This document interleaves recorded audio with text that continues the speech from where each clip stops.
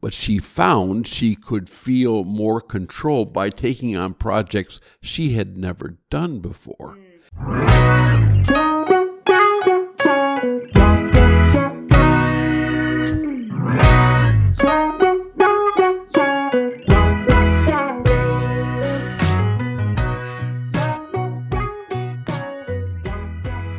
Hey, thanks for joining us. I'm Barry. And I'm Michelle. And we're laughing, we're talking. I wish you could be here like a fly on the wall to see how we warm up for our sessions. Unique New York.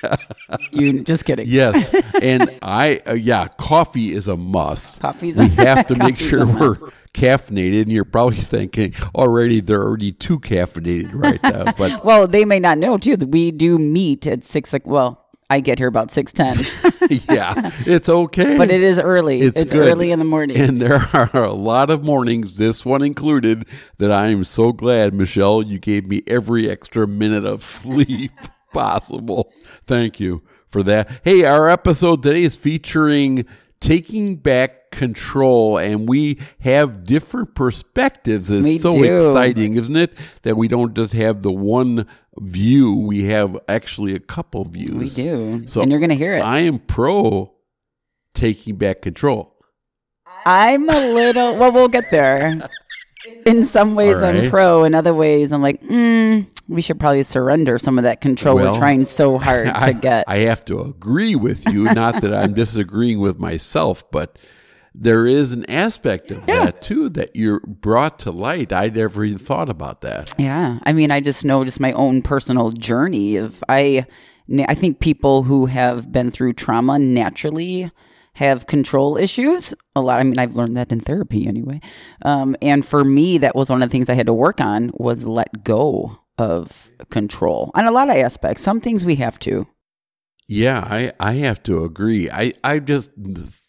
My initial thought was that whenever we're dealing with trauma or loss or hurt and pain, the common denominator everybody shares is the feeling of loss of control.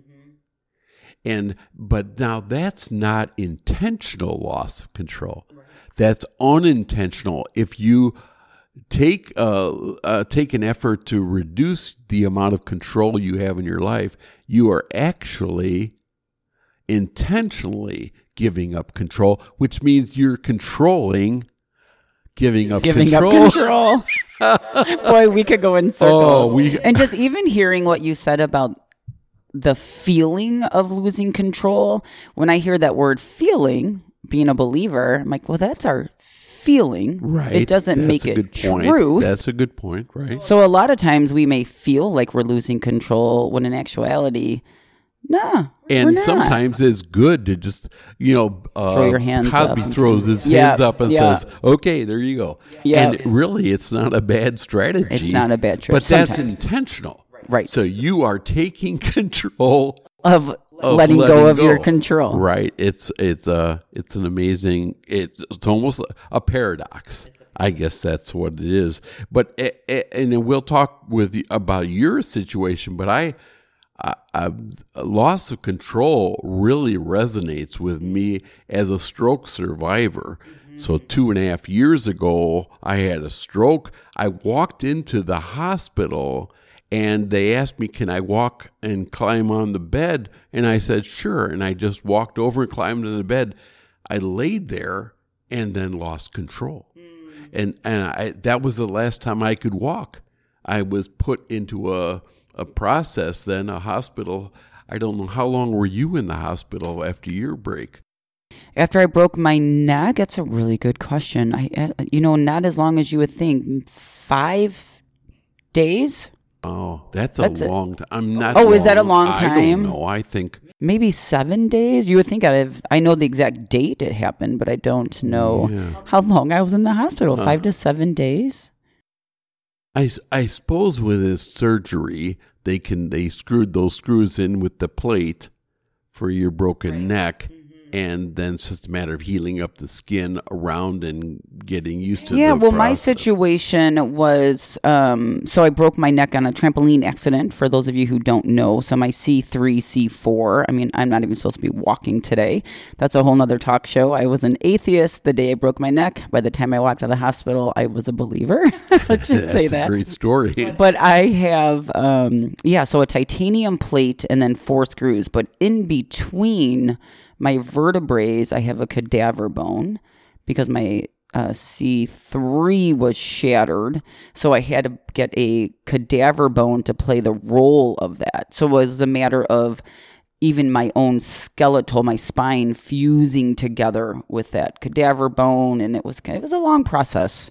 And then, of course, PT and all that stuff. Now, my son listened to our initial podcast, and his comment to me was, you're talking to people who are only in trouble, having pain or having loss or some kind of a drama in their life.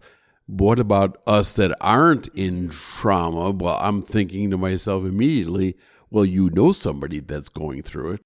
Absolutely. Or odds are, because we live in this dark, broken world, and it's a blessing that you're not struggling right now, but odds are, unfortunately, you probably will at some point. He's an adult son. I get it, but he's young, right. And youth can cover a lot of problems. Yes. So taking back control, I guess there's a few things that came to my mind was that anything you can do to give you some sample of control will help you psychologically. So regaining control can be a lot of different things to people, and it depends on your process. I was listening to a stroke podcast, of course, the other day, and the guest was talking about how that she took on projects that she used to do all the time, and she would fail all the time because of her limitations, and it was really bringing her down. But she found she could feel more control by taking on projects she had never done before. And so that's a great introduction into us here. The first thing is that you can physical exercise. You can do that. I am not the example of that. Michelle, physical trainer, physical therapist, she's the expert in moving. And I will say that is truth. You have to, and this goes for really anybody. I think just part of taking control back in the world we live in, as far as, just, I don't want to say America, but the foods that we eat, it's important to exercise. Yes. Take care of your health. I mean, very few things we have control over. I mean, in a lot of ways, we don't have control over our health, but in a lot of ways, we do. So we have to do what we can do to help ourselves. Yeah, and if you get lost up and some move health and on eat some well, degree, absolutely, hit the gym, watch what you eat. Watch what you eat. That's actually where the harder work is in the kitchen. Well, we've been raised in a certain diet, so our parents, not to blame our parents, but we have been initiated into what we like and how much we eat based on our upraising, and that can influence our future decisions unless you take control or release control to some other doctor's orders telling you to eat different ways. Yes, I have strong opinions about that because I don't think enough doctors tell their patients to eat well. They would rather put you on a med. Well, we it's documented that doctors don't get a lot of nutrition training. About 2 weeks out of their, 10, 12 years of schooling. Yeah, it doesn't help. We have an acute treatment point of view in this country that everybody knows how to set a bone. But nobody knows how to prevent a person from breaking a bone. That's exactly right. Like where we need to focus on the preventative. And that really is where the food and exercise, like do what you can do to help yourself. And especially if, let's say, cancer runs in your family or any illness or disease, you're going to be more susceptible. But what we put into our bodies either feeds disease or fights disease. Yeah. There's no way around that. So what, I'm actually talking to the listener. What comes to your mind when I say physical exercise? You picture yourself going to a gym. You picture yourself not familiar with the equipment. You're picturing yourself being maybe even laughed or heckled at because other people are there. You have this image. It's a negative image that keeps you out of there. I agree, and I do think the enemy will jump on that. I mean, and I will say this for the listeners, exercise does not have to be one size fits all. It should look different for everybody. Well, I just tell people to get up and move. You don't have to join a gym. Well, exactly. But get up and move. Right. Just lift something. some weights. We do need resistance for just bone density, just overall health resistance training. But you don't have to join a gym. No. In fact, give me a call and I will help you. Well, and I've heard people say something as simple as can of peas, doing bicep curls with cans of peas. Just go into your cabinet right now while you're listening to this and podcast. Start doing some bicep curls and shoulder presses. And then tell us that you did it. Do planks, do some squats. Yeah, we can be your body weight accountability stuff. people. Tell us about it. But you can do squats on your own. You can do things. Now, there are going to be some that are going to have physical limitations.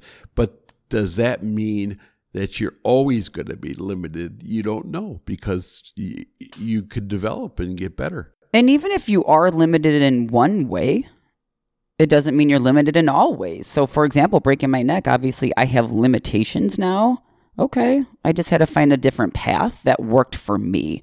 There's always different avenues that you can take to gain that control. Just don't sit down and give up. Don't sit down and give up. Let's figure out a different avenue. And if you don't know, let us know, and we will help you figure that out. Yeah, and this is not about getting ready for training for the marathon in New York. It's just talking about mentally clearing your mind. And certainly when you're exercising, you're thinking in different ways. Exercise, for those of you who don't know, when you exercise, it literally, your body will produce chemicals, serotonin and endorphins, which are considered the happy chemicals. That's what scientists call those, the happy chemicals. So you want to move just even for your mental health, not even just physical, but you want to get up and just move. I promise you, your tomorrow self will thank your today self if you can just stay consistent with that. Do it for a week and see how you feel. Yep. You will feel different. You will feel different. Yeah. Well, and the next thing we're talking about taking back control is that you can do is set a goal for the future. See, one of the things that gets lost quite often is that all you can see is that thing you've been told. It blocks out the sun. The sun, as big as it is, it can be blocked out by a thumb held at arm's length. You can block out the sun. And that's like a diagnosis. That's like being told you've just lost your job, you've just lost your family member. That can block out the sun from your life. And if you have a goal, if you take an intentional effort on your part to set a goal, that will raise your spirit. And give an example. Well, for the listeners who are like, well, what do you mean by that? Well, when we were talking before we started this morning, we were talking about how that you can set long-range goals and short-range goals. I set a goal, and I don't want to talk about just about myself, but I set a goal to go and see my sister in New York. I live in the Chicago area, and I chose to take a train. And so that necessitated me to go by myself, walk to the train station. I used a cane, get on a train, deal with the questions, make sure the schedule is good, get to Chicago, walk 2 blocks to the other train station, get on another train at the right time. So you see how that just incorporates the brain and thinking. And do you think I thought about anything else? I had no time. I was too involved. I think setting that long-term goal is exactly, regardless of what that goal is, and write it down. There's definitely studies that show when you write it down, right? So like you think the thought and then you write it down, and now it's a plan. And now we just have to put that into action. I like that. You can change your goal to a plan by writing it down. Boy, that's great. And then just to use a little silly analogy, you know, I just use myself like, okay, I want to finish this book. So we have this book. I want to finish it by February 28th. How am I going to do that? Well, then I set myself small goals. I'm going to read a chapter every 3 days. I'll read a chapter, and that is small. I'm just not the best reader. I used to read a lot.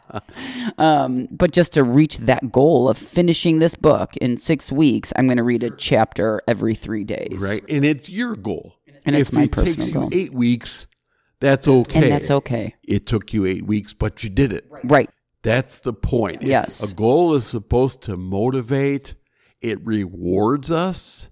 And by the reward, it builds our self-esteem. It sure does. It really does. It really does. So never underscore. And if you ever went to a physical trainer, a physical therapist, an occupational therapist, first thing they do out of the gate, what's your goal? Yeah. They bring it in the first meeting. So take advantage, even if you don't have a physical trainer or physical therapist or occupational therapist. You can do this on your own. Write down those goals. I love that idea.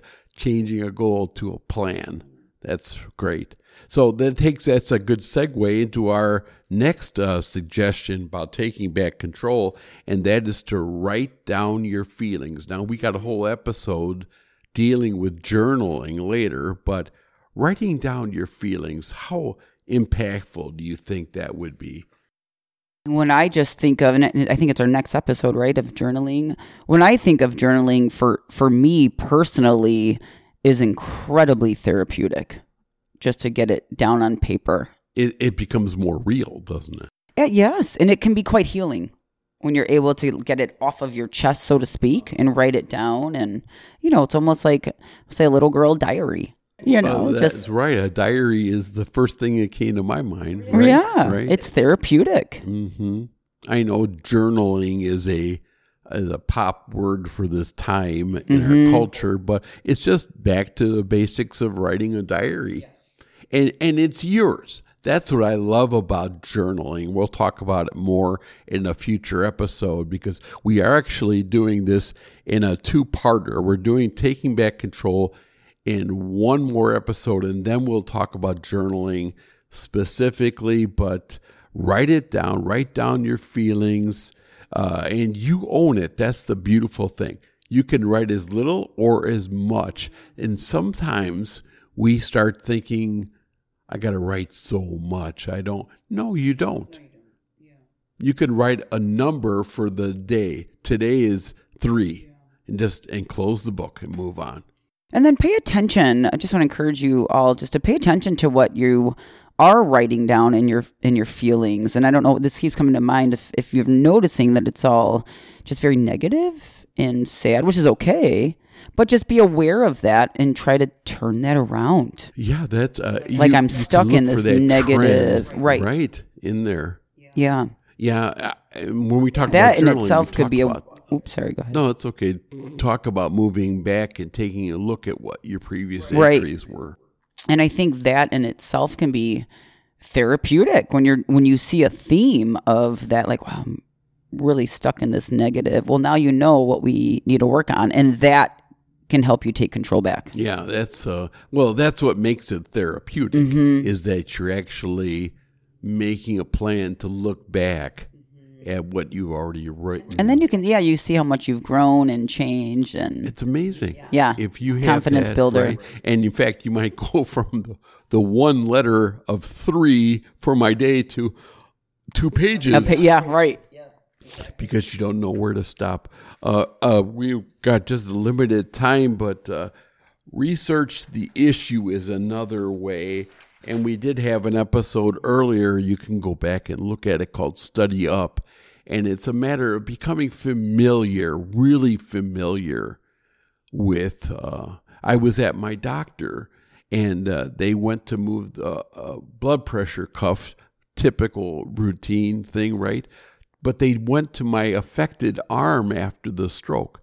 Well, that's not the arm to do a blood pressure. It would be a lower amount, it wouldn't be accurate. But they didn't think about that. And I had to say something, which I did, became my own advocate.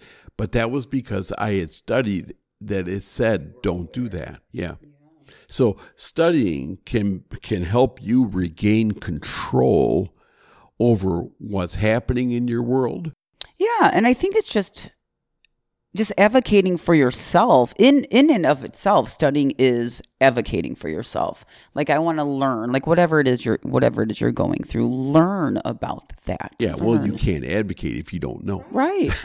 It's exactly you come right. back from the doctor and you think, oh, I should have asked. Well, write them down. Write the questions in advance of your appointment. And the questions will come from you learning more about whatever's going on. And maybe from your journal or diary that you wrote it down, how you're feeling that day, what your challenges were, where you'd like to go, how you might adjust your plans and your goals, and how you look at that. That's part of it. Well, thank you so much for joining us on this episode. We're wrapping it up, but we are going to do a part two here and continue this conversation because we have some really important things to share with you.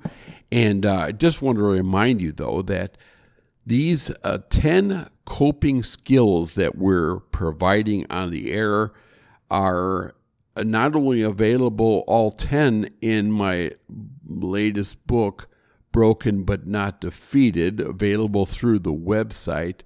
And our website is Talk About Hope. Talks About Hope.